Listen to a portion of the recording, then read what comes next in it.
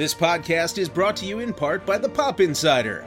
The Pop Insider has all the latest in news, merch reviews, and other geeky goodness. Whether you're a wizard, a Sith Lord, or a superhero, fuel your fandom at thepopinsider.com. The following production is part of the We Be Geeks podcast collective.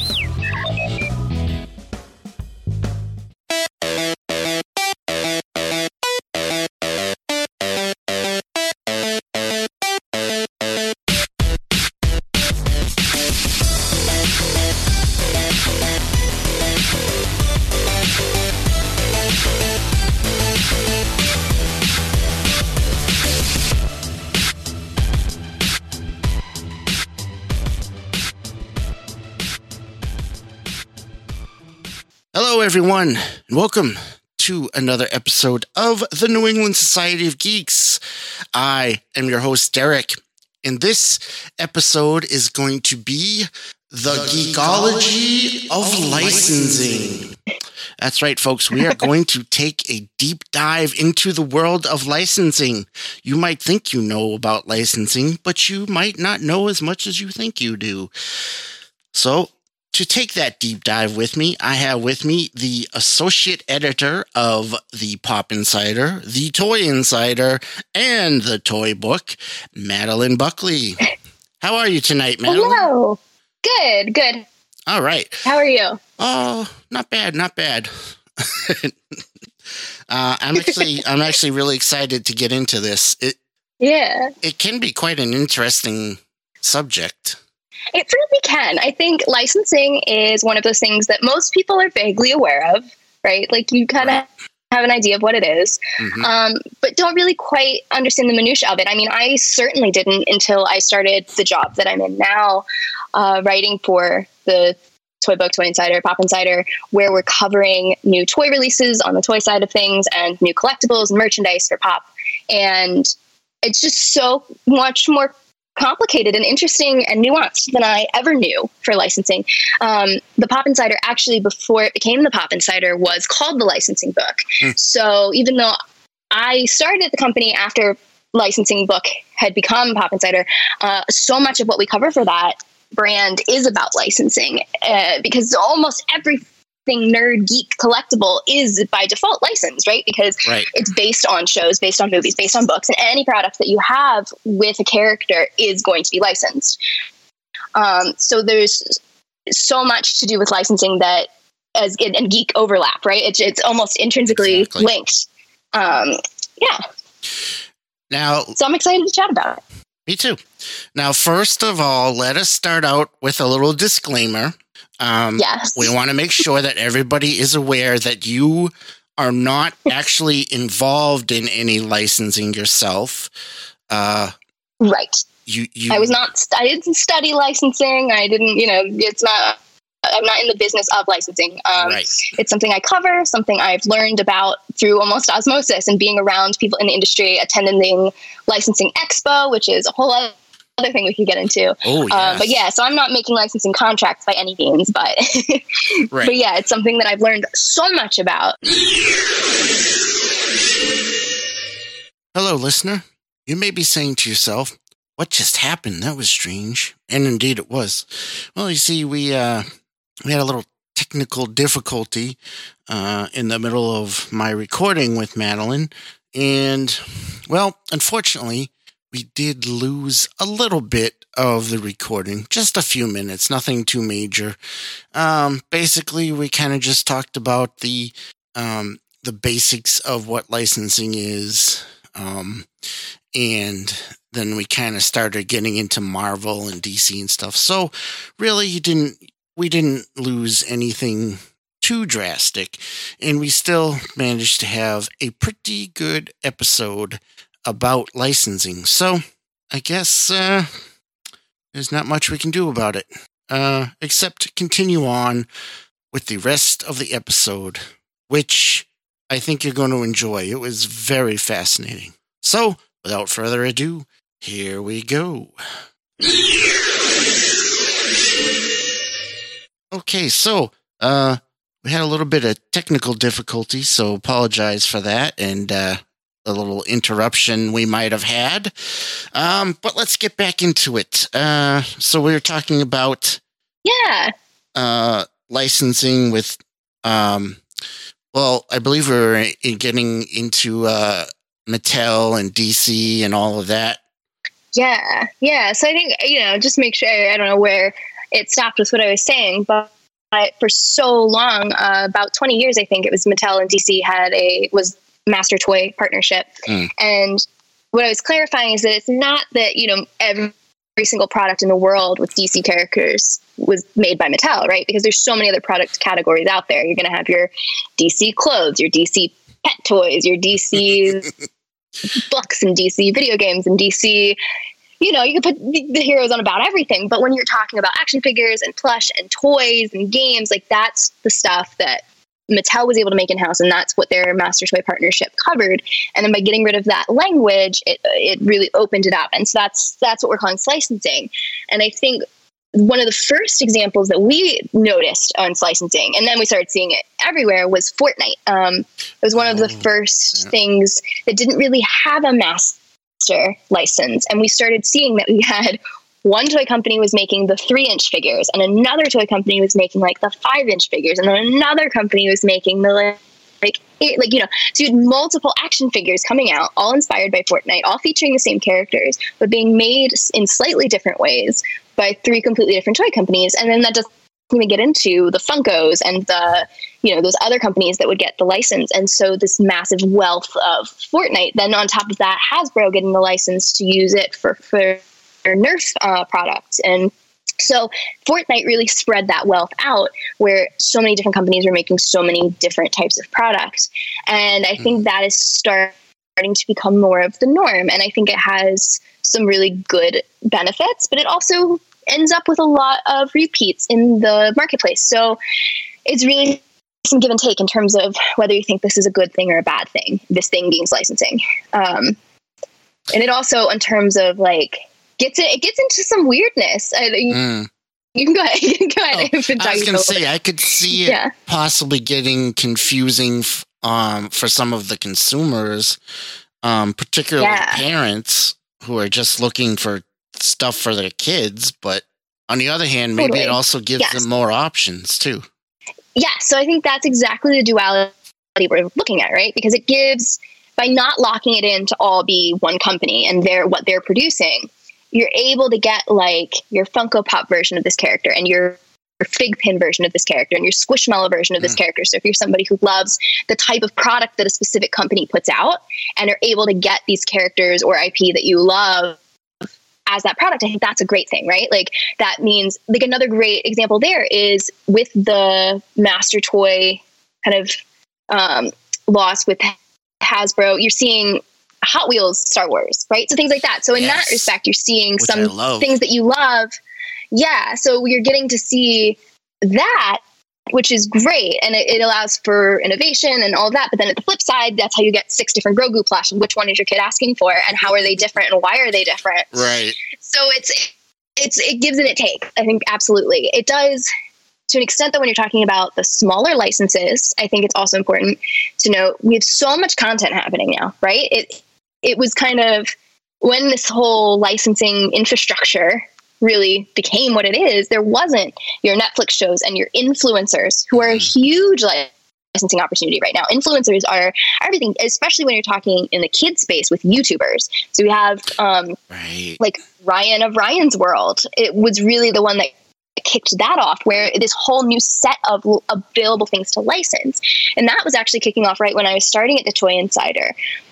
This whole concept of a YouTuber licensing his content, his brand as toys. And now it's everywhere, right? We have Trinity and Beyond. We have Blippi. We have, I could, sit here and name a bunch. I know that's not as much with the adult collector nerdy side of things, but it's a huge tie-in with licensing, because you're looking at all these toys for kids inspired by YouTube channels. And it's interesting to see how that's shaking out, because Bonkers Toys really got the ball rolling. They're the ones who partnered with Ryan. They're the ones who made the mystery egg that was the hottest toy if one of the hottest, if not the hottest toys of 2018 holiday season. Like, people were selling this egg on eBay for like ungodly amounts of money.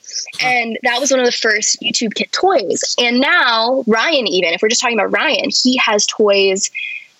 He works with Jada Toys for cars. He works with Just Play for a different set of unboxing and play sets. He works with a variety of, food brands and toothpastes and all of this. But even just within that toy space, and he has another company he works with for plush. And so it's all really spread out. It's not one toy company got Ryan and they make all of Ryan's toys. Right. Which is what you would have seen before in the master toy license setup. So that's, I think, where you're seeing the differentiation, and I find it fascinating. Yeah. So it sounds like that is something that will continue on for the foreseeable future. I think so. I think we're just at a place where there's just so much content, right? You're not seeing, it's like, here's the 5 major networks and their whatever shows they have are the big shows, and then whatever the few huge movies that are out are the huge ones. And so the toy companies are going to divide up what are those few super popular shows. Instead, you have dozens and dozens of shows, right? Because you have Netflix, you still have your Disney Channel and all of that. If we're just talking toys for kids. But then on the larger scale for adults, and my gosh, think about how much content is coming out, right? We're talking so many streaming services, so many, and we've become more fragmented as audiences, right? So it's really hard for a company to put all their eggs in the basket of some show when, like, technically to be a success, you don't actually need that many viewers, but is that many viewers going to turn into enough of a consumer base to make it worth your while to create this whole collectibles line inspired by whatever show? Whereas if you are a Funko, where you have this product you create and then you bring in characters, even if they're from this slightly less known show, it's less of a gamble, right? So, like, I don't know, trying to think of a more obscure Netflix show, like I'm Not Okay With This, right? That was technically like a superhero show, right? Like, it was that one season based on, comics, but it was only one season, ended up getting canceled because of COVID. Very disappointing. And so that show is incredibly disappointing. I would have loved to see more of that. Me too. But because of that situation, you're not going to have some company sign on and be like, oh yes, I'm going to create a ton of product inspired by I'm Not Okay With This. But you could see, like, Funko being like, oh, we'll make some figures of the main characters. Oh, right. Okay. Like, right? Like, where that becomes doable. Right. And is more of the MO that works, where these companies are finding this niche product that they make that works well and sells well. And then they are licensing out specific characters from different shows, different IPs to make into their product. Now, where it gets tricky, and I think that's the plus side of licensing, right? Because you're able to have that. You're able to have your big pitch. You're able to have that kind of, those different companies that are creating very niche and cool collectibles.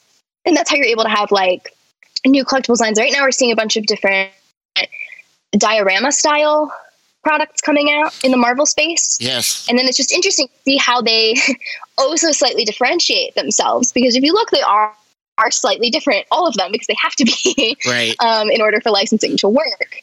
And then I won't get into, like, naming names on this one, but sometimes when we get certain press releases on the media side of things, companies will say, like, here's this new product, please do not call this a figure, because we're not allowed to call it a figure. It's not a figure. Oh, interesting. Even though if I'm like a consumer looking at it, I would call it a figure because that's what it is. But because of the licensing terminology and what they have been licensed and allowed to create, they can't call it a figure. They have to call it a collectible or a, something else.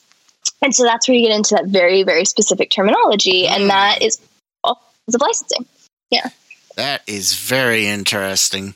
It is. And that's how you find, it's like, it kind of goes back to that Funko bobblehead thing, right? Right. Where it's like, that is a set very small difference in the product, but it's enough of a difference that it's able to be differentiated as to what type of product it is. And that's the kind of minutia you're talking about with licensing. Right. And it's something just small enough that the consumer might not really notice, or they might not understand. Like, they might say, why is this one, a bobblehead, but my Grimace isn't? Why can't they just make them all like this? Well, right. That's why. There is a reason. There is a reason. And then maybe, like, the size is a huge thing, right? Especially right now in action figures. And I think that is where the waters get a little muddier in terms of whether this is a good thing or a bad thing. Right. And I think it kind of depends. I think on one hand, like you were saying, consumer choice, it's great, right? Because if you want another great example that James used in one of his pieces was the Ecto cars from Ghostbusters, because now you can get Playmobil Ecto and you can get Hot Wheels and Cheetah and this. And so there is a wealth of options, which is awesome. But if you're someone who is like a completist and wants to collect all of them, now it's suddenly like, why are there so many? So that reminds me of a funny thing. So I've been collecting Batmobiles lately. Okay. Hot Wheels Batmobiles, the Jada Batmobiles and stuff. And they're all different sizes. Yes, it's all about size. Scale is a big thing. And so I have, let's take, for example, the Batmobile from the 1989 Batman movie. I have the Hot Wheels one, which is smaller. I have the Jada one, which is bigger. So the other day I went to the store and I saw the same Batmobile that was a size in between of the two I have. And so I was sitting there for 10 minutes debating with myself, do I need this Batmobile? No, but I want it, but it's the same thing. It's just slightly different size, but I still want it, but I don't really need it. And yes, that's it exactly. And I think that's a prime thing of like the Fortnite example. Like if you're someone who loves Fortnite and you want to collect Fortnite, you're like, okay, I got all these really cool little mini ones and I'm going to see these, but these McFarlane ones are bigger and more detailed. Like, do I need the in-between size though? Because maybe they have a different character. Yeah. And so it's like, there's just so much to collect. And I guess that can be considered a good thing or a bad thing. It really kind of depends where you're coming from as a collector, as a consumer. Yeah. Yeah. And, so far, I did not buy that mid-sized Batmobile yet, but it's still on my mind. I'm still thinking about it, so I may eventually get it. They're getting you, yeah. Yeah, exactly. So that's what's just, so interesting about it. And then, I mean, if we want to dovetail into a whole other part of licensing, it gets more complicated with fan art and where that all plays in. So I think that's a huge part of fandom, right? Is the people who create tributes to their favorite characters. And that's where you're really getting into the gray areas of licensing for sure. Yeah. And to some super intricacies that, like, you know, I'm not like a lawyer is probably who you'd talk to about legalities. That's above our pay grade. Yeah, a little bit. But I think it's important to note that, like, creating fan art or fan fiction or truly anything inspired by your favorite characters is legal on every sense of the word. The muddy waters get to when you try to sell it. That is where it becomes complicated. Because it's the concept of profiting. You're profiting from this character that you did not create. And whereas the story might be your original idea, the characters are not. Yeah, I can definitely see that getting muddy. It gets very complicated. And you see brands that have a lot of power and larger, you know, people who have the lawyers to use for this, like the Disneys of the world, they will crack down on Etsy sellers who, like, that was a thing to circle back to Grogu, when there was that gap where everyone's like, I want my baby Yodas, where are they? And people were popping up on Etsy, creating them, knitting them, selling them. And Disney really cracked down on that. And it's tough because I think from a fan consumer point of view, a lot of people are like, well this is outrageous. It's like, let these people create the cute Grogu thing that they made. And, like, as a fan, I get that point of view as well. Sure. But as someone who's in the industry, it's like, they exist for a reason, right? Because the product that they officially license has run through their standards and is like, it has their name on it for a reason. It is within the canon and within the parameters that they have set for the characters that they created. Like, it's fully within their right. It's just tough because, like, you want the fans to be able to express their creativity and then, you know, so it gets muddy. It really, really does. And that's why you'll see some people who create things and sell them on Etsy or sell them at, like, Comic-Cons or anything won't label the characters by their actual names. They will, like, you know, give it a new name or something like that, to kind of say, oh, I'm not selling you a Star Wars piece of art. I'm selling you a galaxy adventure piece of art, right? I noticed that a lot with face masks now. Like, of course, it's a big thing. Great example. So everybody's going to be putting out their versions. You see, I've seen all kinds of things on Etsy that it's a Darth Vader mask, but it's not called a Darth Vader mask. It's like Dark Lord or something like that. Yeah, exactly. And that is why, because if they were marketing it as a Darth Vader mask, that's implying that you have licensed it. Right. And that's a really fine line to walk. And we walk that kind of with our coverage, right? Because we really love and want to showcase talented fan artists and things, but it's, you got to keep that line of like, are they doing, tributes, or are they trying to market something that's not licensed? And that it is really, really tricky. It is, especially when you get into product. It's like, it's wild. But you can usually tell because people will. It's very clearly marked if someone has the license because they want people to know. Right. Oh, it's officially licensed. This is licensed official. The other thing we is, promise. but you can also understand. On the other hand, I know people might say, "Oh, big company like Disney, what does it care?" and all that. But then, with things like that, you have to be careful because you don't want to end up getting like 50 Shades of Grogu or something like that, where it's just... Right. Yeah, it's a very interesting example, but yes, exactly. It is. It's tough because it's very, very easy to be like, oh, Disney, why do you care about what some nice lady is knitting in Ohio? Right. But it's true that it's like yes, realistically, that product that she made and could, is allowed to make, she's just not allowed to sell it, probably won't do any harm to Disney, right? It's just becomes that they have to draw a line, and that line has to be pretty harsh because then they lose that capital and that ownership of their characters. If they allow, and it is interesting because in other ways, I think a great example is like Society 6. It's a really good example of Disney making officially licensed product using fan created content.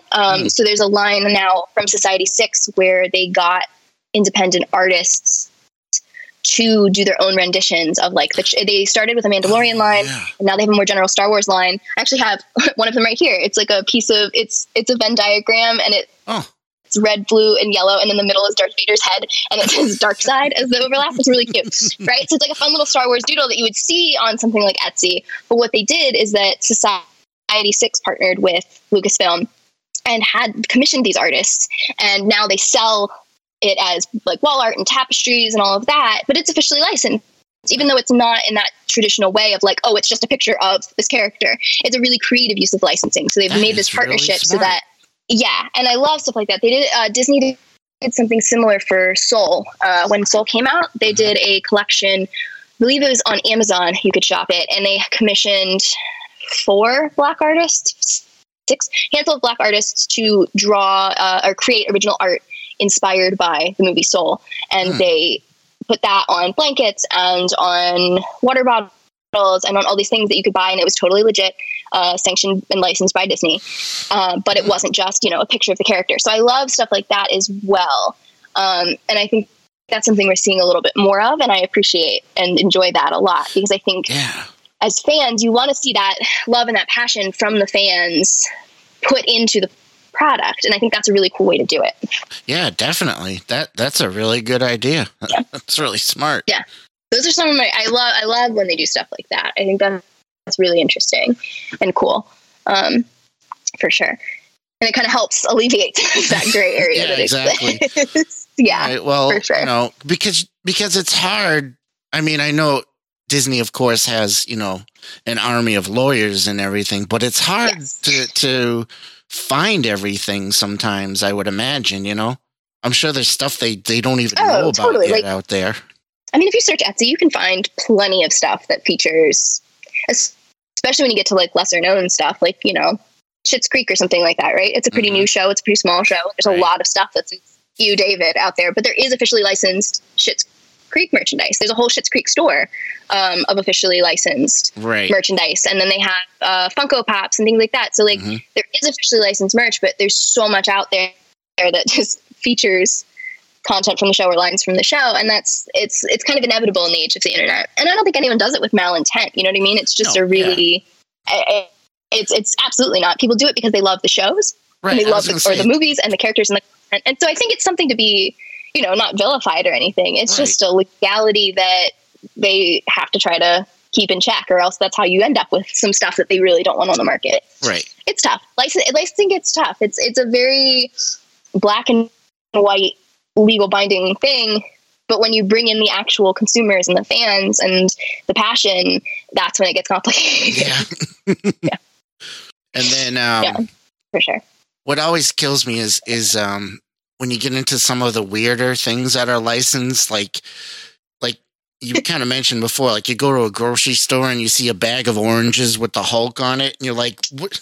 Yep. What is the point of that? I got a great example for you that I've been seeing lately that's cracking me up is, so licensed makeup has been a thing for a while, like beauty collections. So like you can, Ulta just came out with a WandaVision collection that's really fun. And there's the Game of Thrones, makeup palette that was gorgeous. Oh, wow. And so that's been around for a while, but we're starting to see some very interesting makeup collabs. Like I got pitched one the other day for Chipotle, like the Mexican fast food restaurant made a makeup line. And I was like, what is happening? But what's funny is that it was like very well executed. Like it has a makeup sponge that looks like an avocado, and the eyeshadow palette is designed to look like the behind the counter at Chipotle. It's like a replica of that, but it's an eyeshadow palette. It's incredibly clever, but it's just wild because that is a really solid example of licensing and very, very creative licensing. And I think that really shows the power of what licensing can do, right? Licensing isn't just like, an action figure of Captain America. It can also be Chipotle makeup, and I also saw Peeps makeup, like the Marshmallow Peeps, like they have makeup. Like, so you can people can get really creative, especially in the beauty space. I also got, we also covered Mentos, like the mint candies. Oh yeah. They partnered with Sally Hansen nail polish for a line of nail polish colors that are inspired by the colors of Mentos. Right. So this is all licensing. It's really fascinating. Yeah. Wow. I never would have even imagined yeah, right? Mentos nail polish and Chipotle makeup. Yeah. That's so crazy. Yeah. And there was one of the hot sauce brands did makeup. So now I'm just going on a makeup tangent, but truly like these brands that people have an affinity for. And we also did a great roundup, one of our writers on the Pop Insider, of all of the food inspired stuff you can buy. Right. Wow. So there's officially licensed merch for like Taco Bell and Kellogg's and all of these stores, and they have some very clever product that they sell. And you can just get it officially licensed with, you can get a giant inflatable Taco Bell hot sauce packet for your front yard. Like truly, it's nuts. There's so much stuff out there. Like it's mind blowing. But what it is, I feel like we're at this place where people have really strong brand affinity. And I don't know if that's because of our influencer culture, where it's like, I love this specific type of hot sauce. I love this specific restaurant. I love this specific candy. And that becomes part of your identity. And now you can like have things that are that. You have makeup because you love Chipotle. And it's, I think, very smart marketing, honestly. I mean, maybe I'm feeling a little optimistic today, and maybe some people are like, why on earth would you do Chipotle makeup? That's absurd. What is our society? But like, it's fun. It's a really clever use of licensing, because I think Chipotle, you would automatically think like, maybe some Chipotle branded salsa in the grocery store, because that's a very natural fit for Chipotle. But when people get really creative with licensing, again, this is why I think it's so cool. There's some person on one of those two teams that was like, hey guys, I have a weird idea. What if we partnered with this company and made Chipotle makeup, and then they made the meeting happen, they made the contract happen, they made the product happen. And it's fun. I love it. Well, I mean, it's like some people might say, well, that's stupid. Why make Chipotle makeup? But then if you think it's stupid, you don't have to buy it. But there might be some people. I mean, they must have test marketed it, so there must be some interest in it somewhere. Yeah. And for those people, it's probably really a really great thing, you know? Yeah, exactly. I mean, it's just, when you go on that, like, wild, it's almost like for the novelty of it, like, right? Like, I mean, I like Chipotle. I don't have some, like, passion for Chipotle, but I'm like, oh, this avocado makeup thing is hysterical. Do I need to buy this? Maybe. Like, so it's cool. I think, like, creative use of licensing is awesome. I think it's just so fun to see what people do with that. I think, you know, the Garbage Pail Kids WWE thing I was talking about earlier is another great example of very creative licensing, where you're not just using the brand in a way that you would expect, where it's like, okay, let's make action figures of this character. And I mean, of course, that's important. There's a market for that. There's so many people who want that. And that's not a bad thing. Same with, like, putting stills on a t-shirt. Like, that happens for a reason. People like that stuff. They're going to buy that stuff. It has a place in the market for sure. But when you get those more creative items, I'll use the Loyal Subjects again. They're doing some very creative licensed stuff right now. They also did a line of Easter eggs that just came out. They're colored Easter eggs. They look like it would have, like, candy in it. You open it up and it has alien figures inside of it, as like xenomorphs and facehuggers and chesters. I just heard about that. Yeah. It's so clever. It's so clever. And that's fun. Really good. Weird. And it's like, you know, you wouldn't think like, alien would make a great Easter collectible. Like, no, but they did it, and it's fun. And like, when you take the plastic off of the egg, like, it has a pattern, and when you take it off, it looks like the alien eggs that you see in the movie with the little thingy on top. I don't know how to describe that. But it's so clever, right? And that's licensed because they don't own Alien. They worked with them, and they were like, we have, you know, had this idea to use the alien eggs in a completely different way. And I think seeing stuff like that is so cool and clever. And really creative uses of licensing. And I think, you know, that's maybe also where licensing is good, because it lets a lot of people use that creativity and be like, what can we do with this that's new and different and exciting and something that consumers haven't seen before? I mean, because Alien's been around for quite a while, and you've seen plenty of Alien products, but never this before. So, you know, in a way, that's where it's a really positive thing. Yeah, that's really that's really interesting that they can, like you said, they can get real creative if they want to. Like that alien Easter egg thing, at first you think, well, that's kind of dumb, but if you really, the more I think about it, I'm like, oh, now I got to get them. Right, exactly. You want them, it's cool. It's interesting, it's different, it's using a brand that you know and you're interested in, you care about, and they're doing something different with it. And I think that's where licensing shines, when they do things like that. Yeah. The most. Yeah, those are some good examples. There's so many good examples. There's of really smart partnerships. You know what I mean? Like, I think both. There's things where it's such a natural fit and it works so well. Like when Black Panther came out, and Rock Love Jewelry, which does a lot of fandom jewelry. Right. They made the beads, the Black Panther beads that the characters, you know how Shuri invents the beads that he wears and she wears.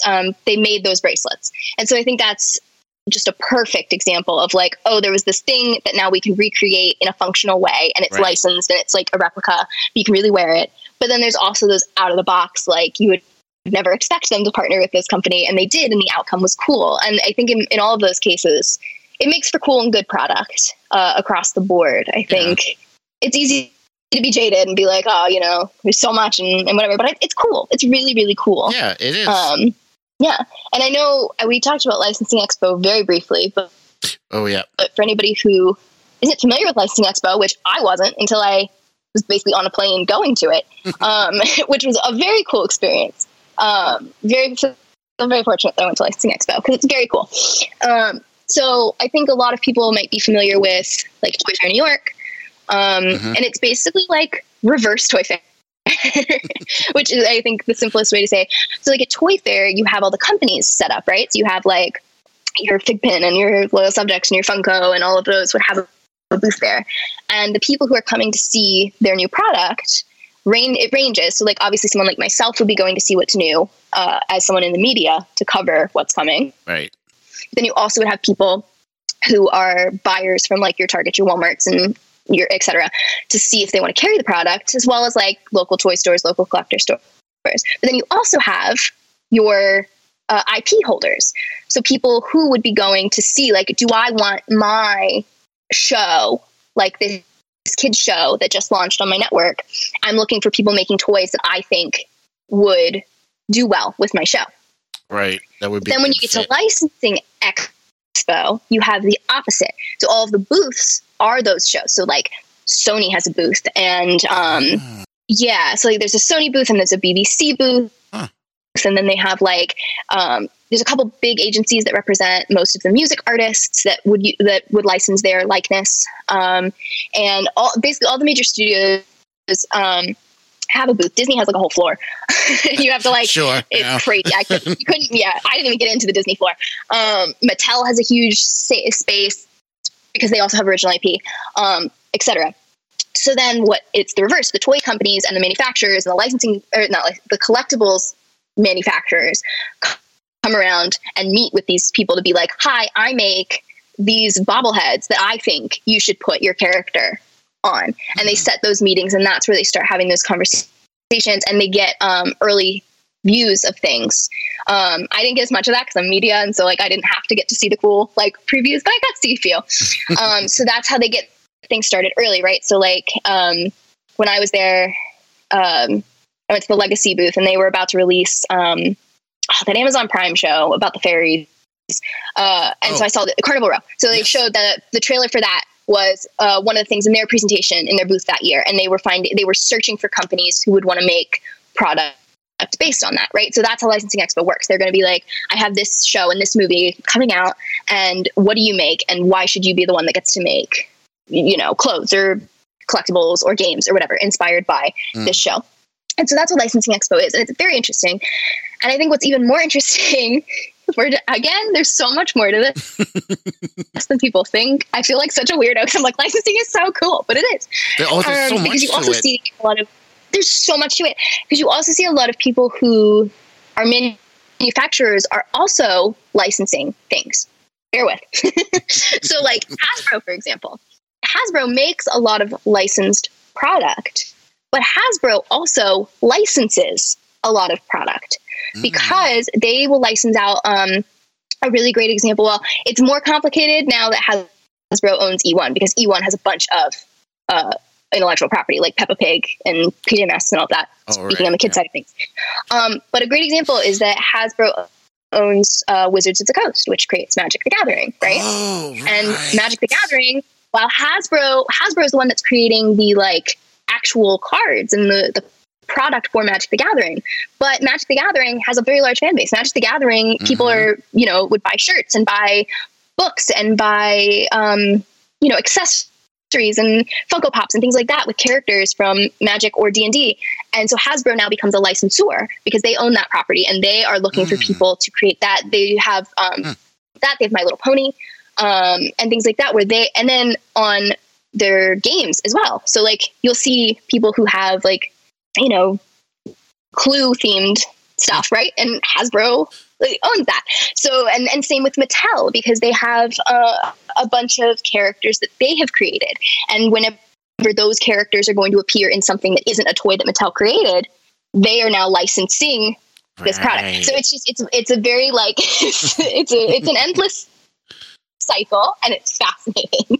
It's like a whole. And so they're at Licensing Expo too. Mattel and Hasbro are at Licensing Expo, but they're there showing what they have to be like Masters of the Universe. Great example for Mattel, right? They own that. They created Masters of the Universe, so obviously they make all the toys for it because they own it. So they don't have to license that character because they own that character, He-Man. But if you wanted He-Man Funko Pops and He-Man shirts and a He-Man, notebook, all of that has to be licensed. And since Mattel owns it, they're looking now for somebody to create the product that's licensed. So it's very interesting, complicated. And then to top it off, on top of that, some of the bigger toy companies, like your Hasbro's, your Mattels, will license out the manufacturing of a toy or product, which is a whole other level that a lot of people don't know about. But for example, levels, people, levels. So many levels. But yeah, so like, I'm trying to think of an example people would have heard of.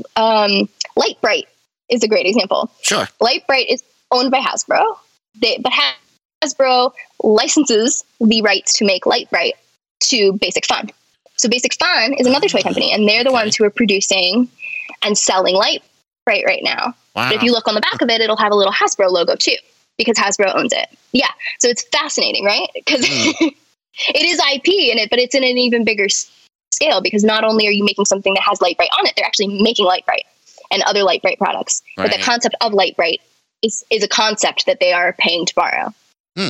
It's wild. It really is. It really is. I was just thinking. And then, I mean, the same goes for Monopoly. And that's another great example. Oh, Monopoly. I don't know if you're familiar with the Monopoly, right? So you know how there's like a bajillion different types of Monopoly? Like every fandom has its own Monopoly? Of course. Hasbro makes some of those, right, themselves in-house. But there's also companies like the also USAopoly is their full name.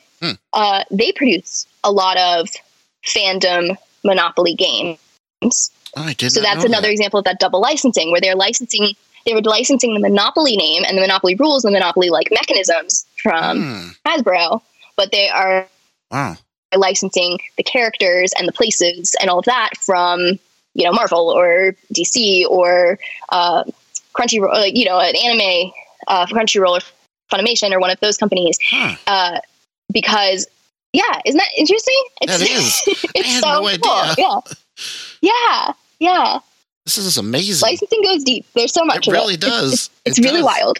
It's funny because most of the time you go to the store, you buy your favorite product from your favorite, fandom, whatever, and you never once think about what it takes to get that to your hands. And there's so much. It's wild because there's so much there. Even that basic t-shirt that just has the screenshot from the show on it. Like that still has a licensing contract behind it, that had an approval process behind it, that had so much work done by so many different parties just to create that shirt. And then it gets more and more complicated as you get into more and more creative uses of the IP. So it's fascinating. And I think, there's multiple strategic reasons when you get into that, like licensing a full brand like Lite-Brite or Monopoly.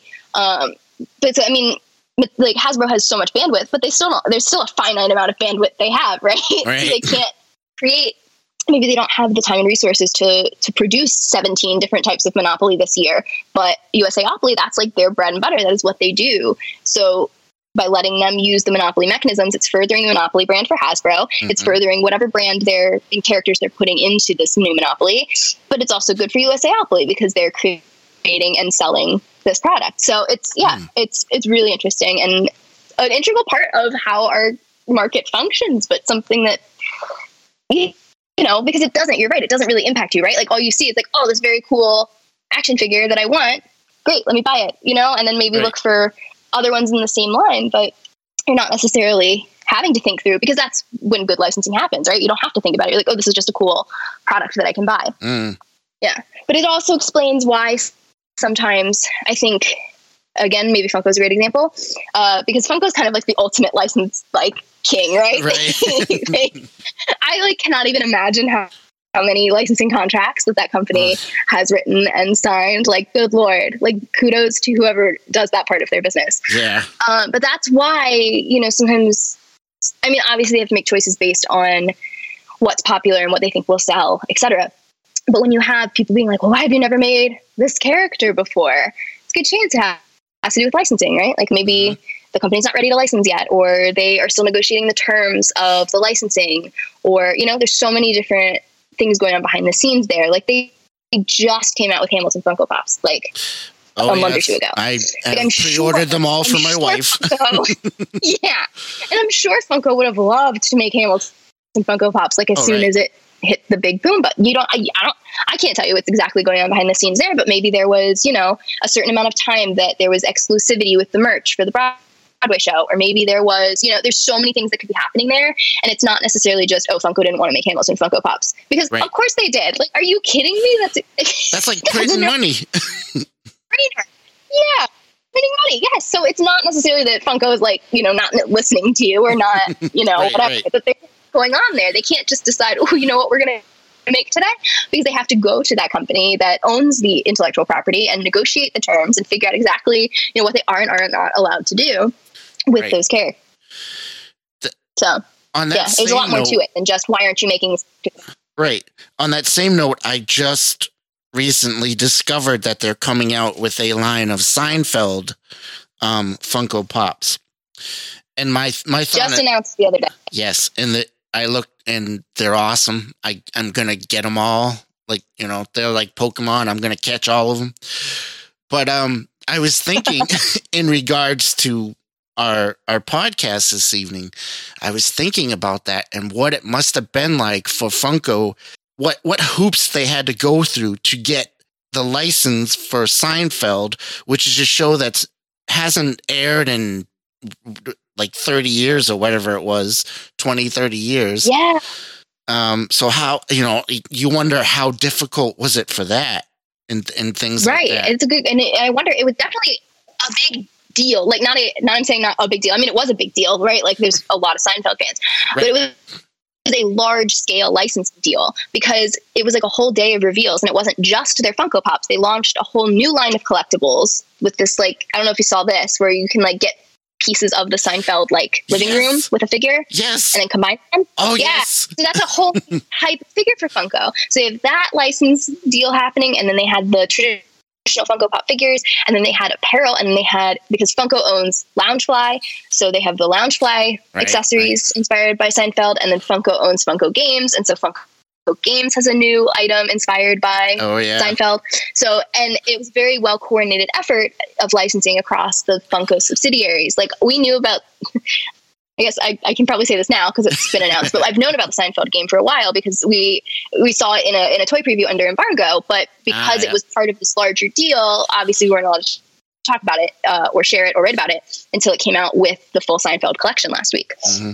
So that's how it goes. And these things that's what I mean when I say these are in production for so long. Like, known that game, I didn't know about the larger collection as much, but I heard about the game, knew the general concept of the game a couple months ago, but they weren't able to announce it yet. So these things are in the works for a long time. And also, there's just truly so much, Derek. I love it. No, it's fine. Go ahead. I love it. If we want to bring it to a current topic with COVID has wreaked havoc on licensing when it comes to movies specifically. Because it's, fine-tuned, especially if we're going to talk like the Marvels of the world and the Disneys of when, the trailer comes out, and then the merch comes out, and then the movie comes out, and then more merch comes out. Right. And with COVID, there's some weird stuff happening with the merch, because I think, Black Widow is the prime example, I think. Thinking that, yep. Because we really hit that at the time where the trailer had come out, and then the merch had come out. Right. And we were just about the movie was going to come out, and then more merch would have come out. But COVID happened between the merch and the movie.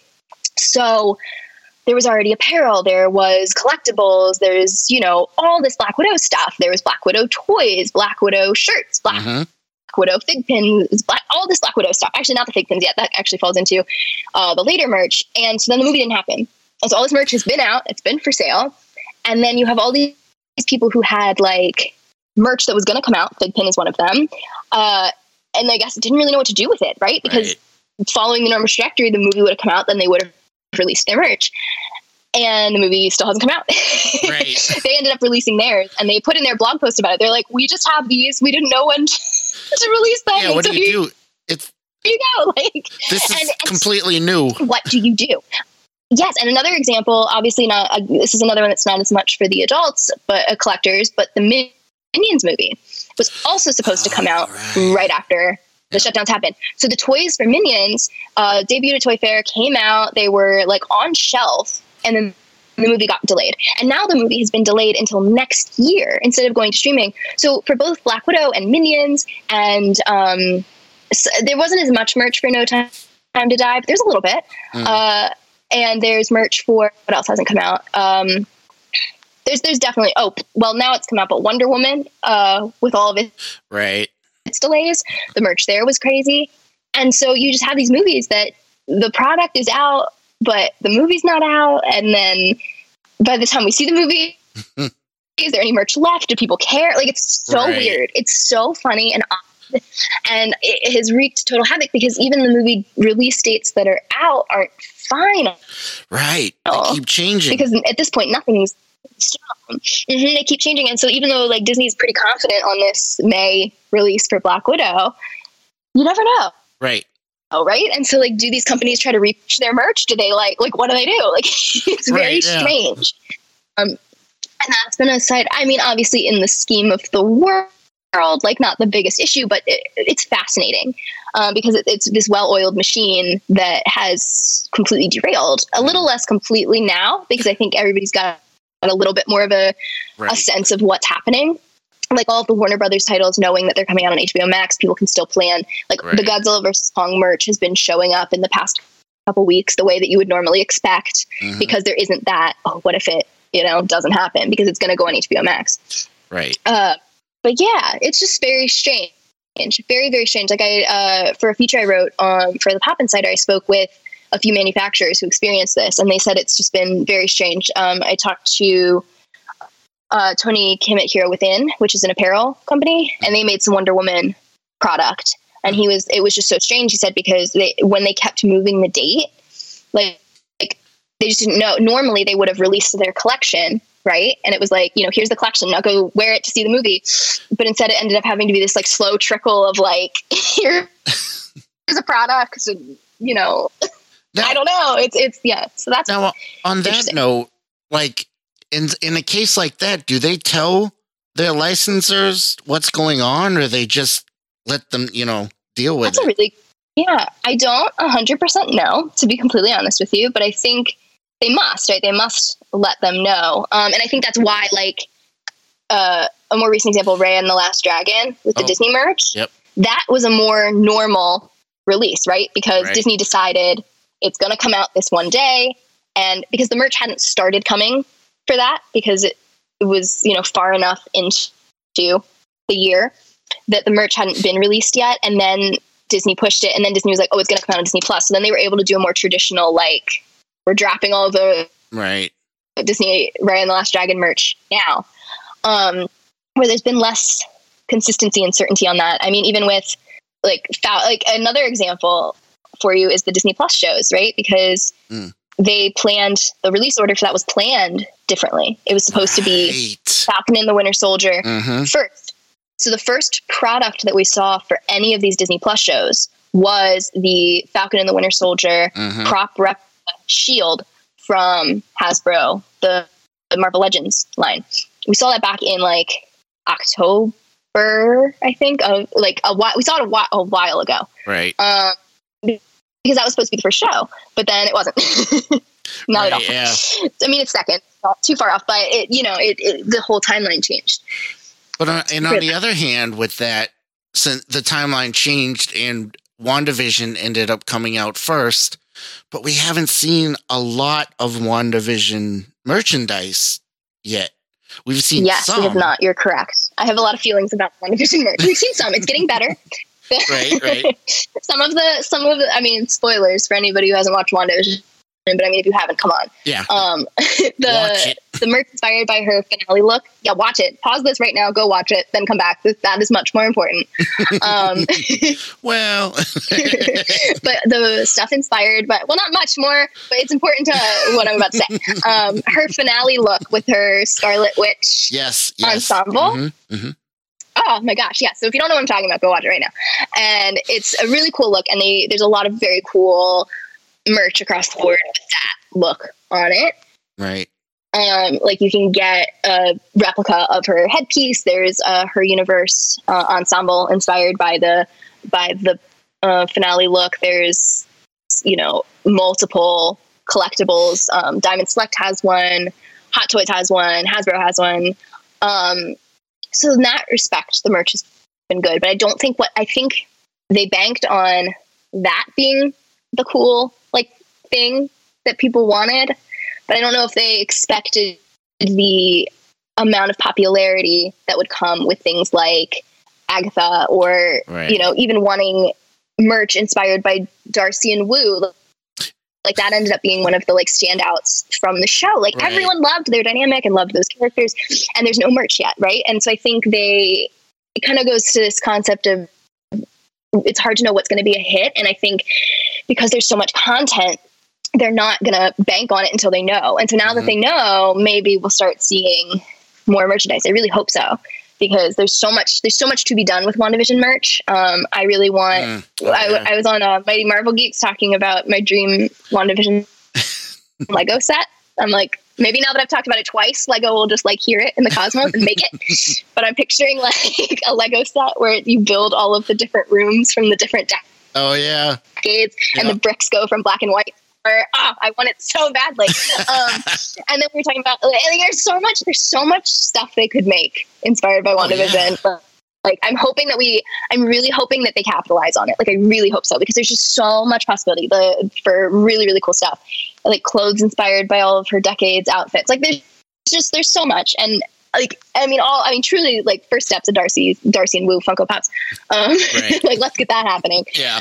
But and action figures. I think yes. And so I think stuff has to be a little more reactionary, because we're in this era where it's so hard to guess what's gonna pick up, like what's gonna be the thing that people are gonna enjoy, because there's so much content out there. I mean, you have some givens, right? Like Avengers Endgame, like there was no question that was going to be what it was, and that there was a demand for product and they could develop that product far in advance. But with something like WandaVision, this is like a brand new gamble for Disney Plus. And how much, I think they have to toe a line of how much money and like resources. And it's not just Disney making this call, right? It's these companies that would produce it, because they have to pay to license the characters. And like, is it worth spending that money to license it, spend that money to make it, and not know if it's going to be a hit or not? And I think that's kind of the line that everybody is walking, the studios and the companies, because there's so much content, there's so much, and there's so few surefire things anymore. So few. Truly, like the new Marvel movies are some of the only things like that are really, it's those big franchises. There's a couple examples. I mean, Star Wars movies and some of the DC content, but only to a certain extent. Even, the non-Avengers Marvel movies, there's just, I think, a lot of like, let's wait and make sure that people like this and want to buy it. Right. And then we will make stuff inspired by it. Well, I can understand. It's smart. WandaVision was definitely a gamble in that regards, because it is something completely different. It's a unique show. There are people who gave up on it after watching only 2 episodes, and shame on you people. Yes, agreed. If you're one of those people, I understand. Go watch it. Yes, I understand that you might not have you might have been confused by what the first 2 episodes were. I get all that, but it's Marvel, people. You gotta have some faith in them now. I mean, 23 movies, and come on. Yeah. Exactly. It was so good. But yeah, it's a gamble, especially when it was entering, because I think in the box office, Marvel, rules, right? There is no equivalent right now to what it means to put out a Marvel movie. Like they're almost all massive successes. And so there's less of a question there in terms of success, but entering the streaming arena where it's like, what's the most popular thing. I think that's just really, a crux of what a lot of the changes we're seeing in licensing is that it's just no longer these surefire things anymore. Just due to the sheer amount of competition that we see in the entertainment world, for kids, for fans, for everybody. There's just so much. And it's hard to know. Like, it's really hard to know. Like the Raya and the Last Dragon, nobody, I mean, some people had some idea, I'm sure, but a lot of people weren't sure if it was going to be a big hit or not. Right. And I haven't seen it yet, but I haven't really heard anything bad about it. I've been hearing a lot of good things. So, Yeah, me as well. I did watch it, and I actually was, we just had our Toy Insider brand did a giveaway with some plush toys inspired by the show, and there was pretty strong demand for them.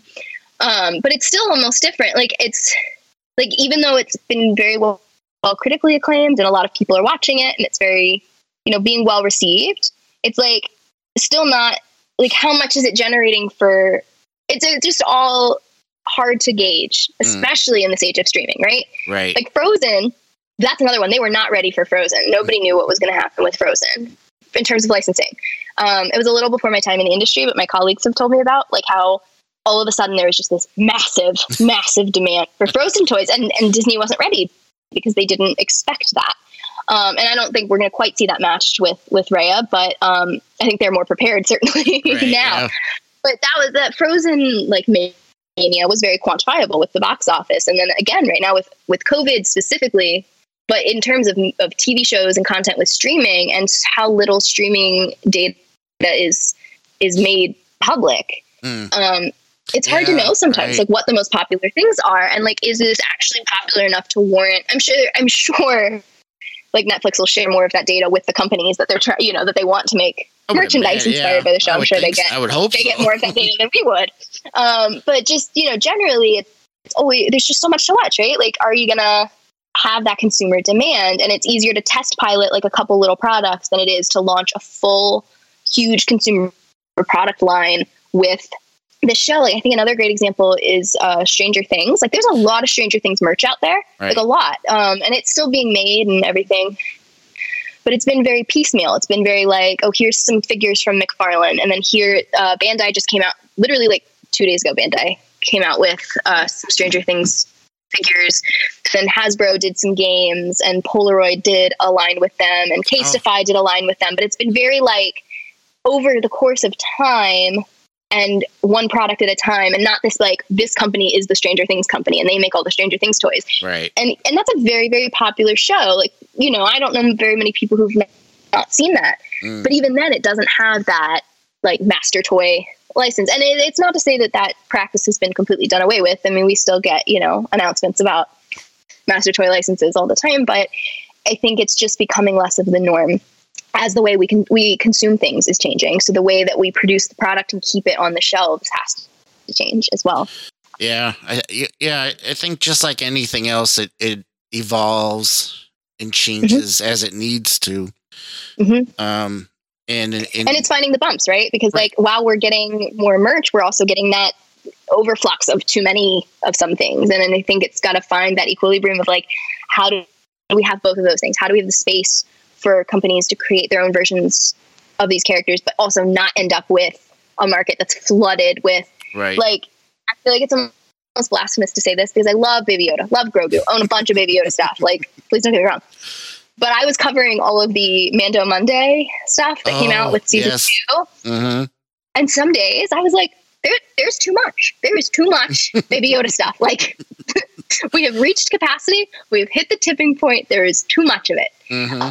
And I think it's just trying to figure out where that line is of what is meeting consumer demand and what is too much. Because when you're doing this in a reactionary way, where it's like, oh, this is a hit, great, let's make a ton of merch, which is exactly what happened with Baby Yoda.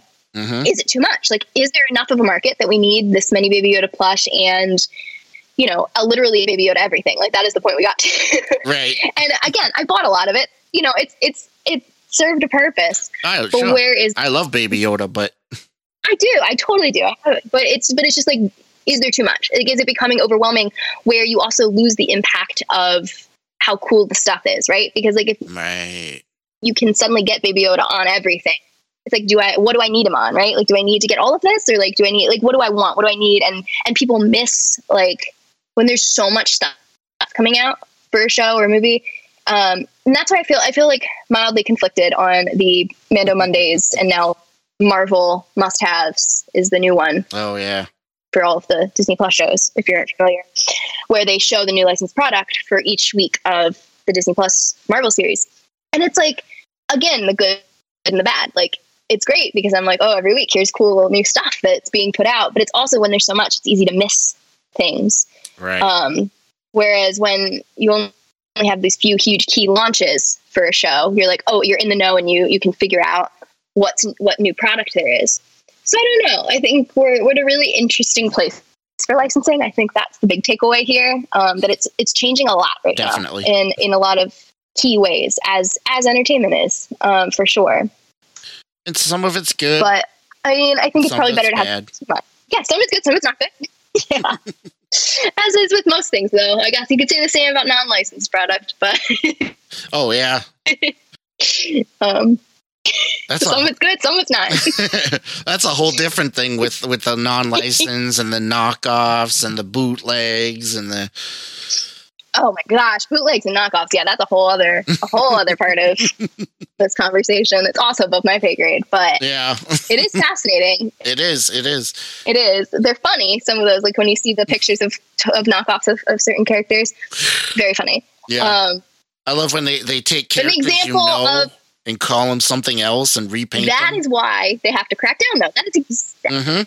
Yes, but that's why Disney has to crack down on the poor lady knitting her Baby Yoda stuff in Ohio, because they have to enforce the rules for everyone to stop the poorly painted figure that's renamed, some close version of a Star Wars character, because they have to be able to shut that down, because it might not meet safety requirements. It might not meet, consumer safety is a huge deal. And if they're allowing any product to get through that has their IP that isn't sanctioned by them, then it becomes really difficult for them to make sure that they're putting out stuff that meets consumer safety regulations. That's a whole other topic in itself. That's a whole. The internet has made that even a whole. Oh man, yeah, that's a whole other podcast episode. But yeah, it's crazy. Still ties into licensing though, because IP. Right, exactly. It's all tied in. It's all tied in. It's a fascinating industry. If you told me in high school or even in college that I would know this much about the toy and collectible industry and how much there is to know about it, as someone who's so interested in it. Yes, absolutely. In the minutia of it, as somebody who always just bought Funko Pops or whatever, like you said, even if you're an avid fan, you don't always think about the huge industry that is fueling the creation of the shows you love, the creations of the movie you love, the creations of the product you're buying, and it's a big industry. Full of very cool people, and there's a lot to learn about it. I mean, I'm still learning. I know I just talked about licensing for 2 hours, but I'm still learning a lot. There's still a lot to learn, which is why I wanted to do this episode. There is, and it's really, Oh, I thought of another good example of licensing. The arcade machines is another one that you wouldn't think of, right? Because it's not a character, but it's a game.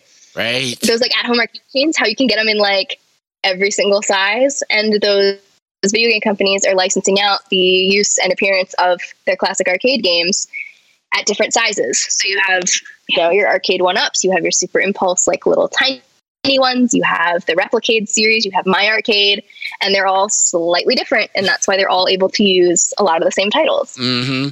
It's all licensed. It's such a crazy world. Yeah. It is. It's fascinating. I'm glad you think so too, because it's I do. It's a really niche nerdy interest, but it's really cool. It's really cool how much goes into this, the toy you buy, the collectible you buy.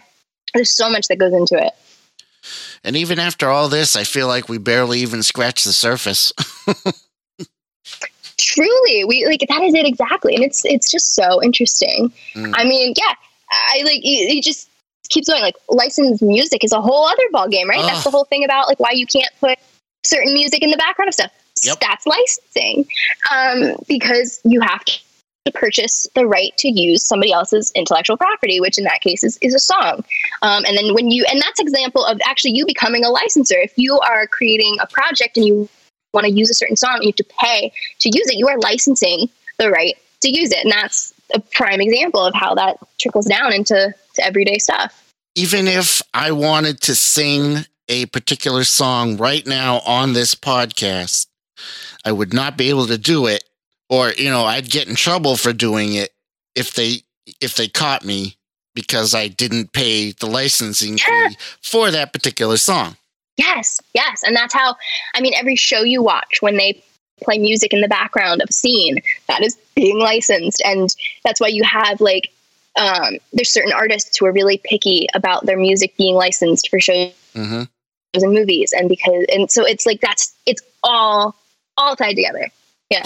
But what's also crazy about actually music is a perfect example of the small things making a difference in the licensing. Because if you take a song and you play it, you play it a certain way, it's a certain song. But if you change it up just a little bit, it could be considered a whole different song, even though it's still basically the same. The same song. Yeah, it's wild. There's so many like... You see things like that in the music world a lot. Absolutely. And then you could see like situations where only a certain amount of a song is licensed. Like it's just so wild. It really is. Right. And then in terms of an artist, like I think a lot of it, we also haven't touched on, there's IP, but then people can be licensed too. I think that's also very important because like we're talking about characters and things that have been created, but like whenever you get a shirt with like Beyonce's face on it, that's licensed too. Beyonce is not necessarily like, nobody created, Beyonce is a real person, obviously, but she as herself is something that can be licensed. Like her likeness, you pay to use that too. You can't just put Beyonce on a shirt and sell it. So that's a whole other section of licensing. People I touched on this a little during Licensing Expo, but when people want to create action figures of actual people, of actors, of musicians, etc., you have to license that too, of athletes, all of that, all licensing. It's like, I have a Funko Pop of Weird Al Yankovic. He's he's not a character. Well, he's a character, but he's not a character. I have Bob Ross. Bob Ross is a huge license right now. There's a lot of Bob Ross merchandise. Yes. And so all of these people are, a lot of times there's agencies that represent a lot of these people, and they will, license out their likeness. Which is a whole other section of it that's fascinating to me. Like, how cool must it be to be somebody who has to have their face licensed? Like, okay. I know, right? An interesting like that's like one. Making it in life, right? I know, right? An interesting one for me is like Stan Lee. You take Stan Lee, like he can be both a character and a real live person, depending on which angle you go with it. That is fascinating. And so it's interesting because people like own. So the Stan Lee example, it's POW Entertainment is the company that he created, and they're the ones who. So like if Funko, when Funko makes a Stan Lee Funko Pop, it's with POW Entertainment is who is licensing Stan's appearance to Funko to let them make this product or let him appear in X, Y, or Z. Like they license him out. Like there's these like it's part of these businesses in their contracts that they own Stan Lee's likeness, even though, it's so weird. It is. So interesting. It's crazy. Yeah. Yeah.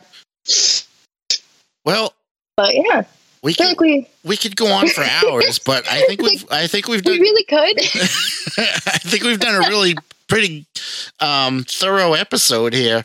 And, we don't want to, I think so too. Maybe someday we'll have to continue this as a part 2 or something. We'll see. Part 2 of licensing. But there's so much to talk about.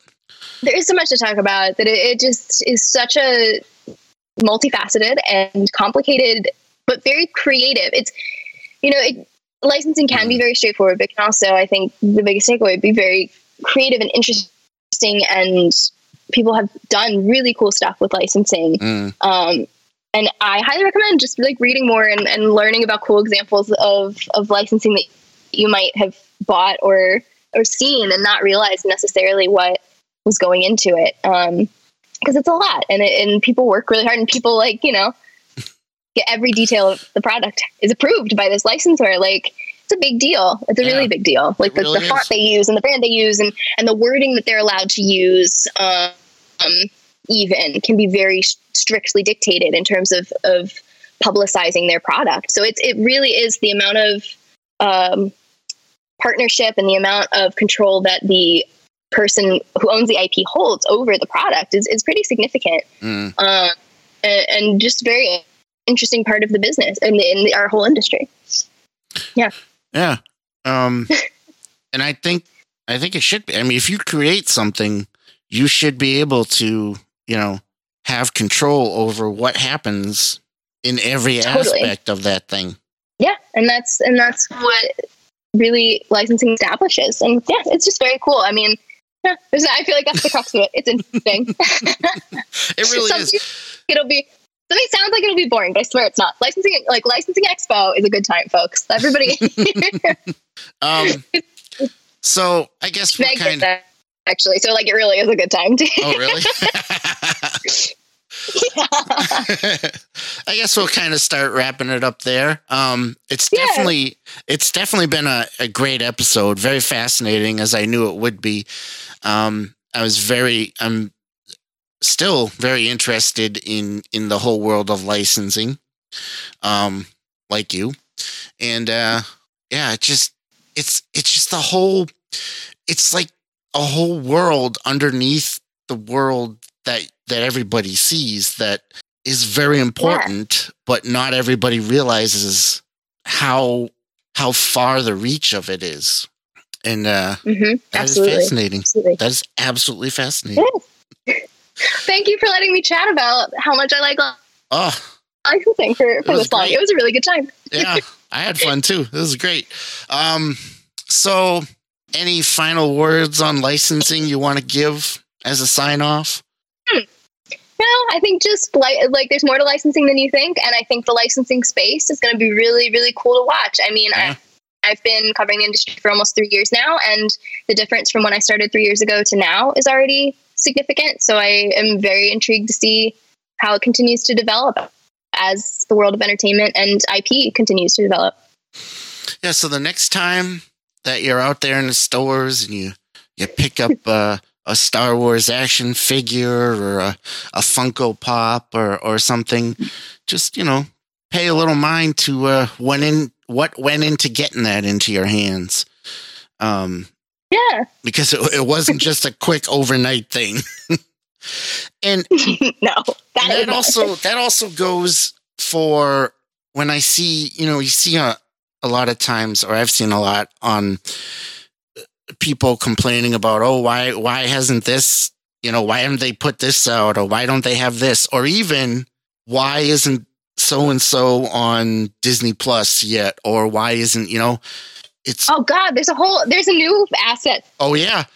That you just found. Yeah, yes, the licensing streaming. Yes. We might have to talk about, we might have to do another show really, about if that. we want to talk on we could do a whole episode about the licensing of Marvel characters to Sony versus Fox versus Disney, because that's the whole thing that dictated the entire MCU and the entire X-Men universe and the entire Spider-Man universe. Like, truly. Hold on. Let me write that down. I see a future episode there. Yeah. Yeah, it's fascinating. Yeah, contracts, and it's all contracts and legalities, but it's interesting. I think we'll definitely have to plan an episode on that. The whole Marvel, just Marvel alone. Like you said, the Sony, the Fox, everything, all that was just, and how that all happened. Oh man. Yeah, we're definitely going to have to do a future episode on that one of these days. Oh, I love it. Well, of course, thank you very much for doing this. I appreciate it. Of course. It was a very satisfying episode, but also, like we just found out, an episode that just leads to more questions and more things to talk about. Absolutely. It really does. So before we go, why don't you tell the audience where they can find you? Oh, sure. Yes, so I am at, my rating is on the popinsider.com, toyinsider.com, toybook.com. And you can find me on social at Maddie Buckley. But I haven't been super active on there as much. But yeah, definitely Pop Insider. If you want licensing news, that's really what the Pop Insider and the Toy Book and the Toy Insider, a lot of what we do, and especially Pop for the collectors, that's really taking licensing news and kind of putting it in consumer frame of reference and kind of making it consumer and fandom friendly. So I would definitely say check out the Pop Insider for the latest licensed merch. That is our bread and butter. I will second that. Excuse me. Definitely check out the Pop Insider. There's I always find some fun stuff to read on there, and a lot of times it's written by Madeline. Not trying to buddy her up at all, but it's true. A lot of times I'll read an article and then I'll get to the bottom and I'll be like, oh, it's Madeline. All right. Madeline. Plus, you can also find the New England Society of Geeks podcast on their weekly podcast roundup, as well as several other podcasts from the Weeby Geeks podcast collective, including my other show, Keepers of the Fringe, Weeby Geeks, Wiki Radio, and some other shows I'm not on. But but again, thank you very much for coming on, Madeline.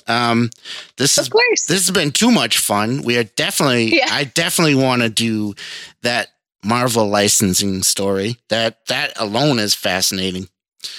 It is. I talk about that a lot too. I find that very fascinating. So yeah, I hope mainly what I'm hoping is that if you're listening to this episode, you took away some knowledge that you might not have known that you find very interesting.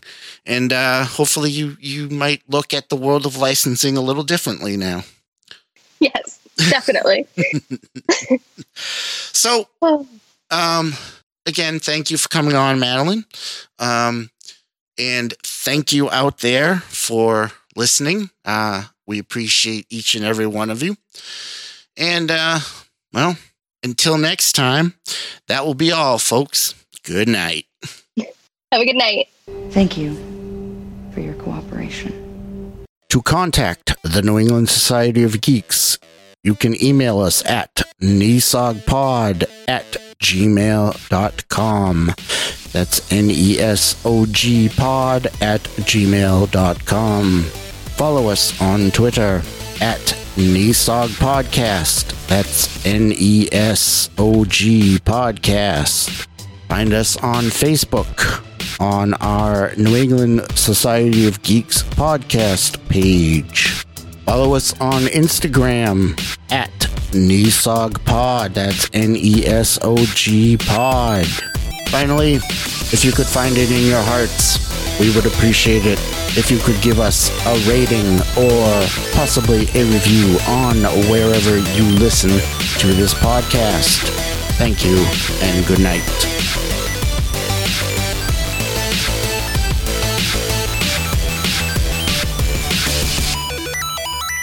Only now, at the end, do you understand?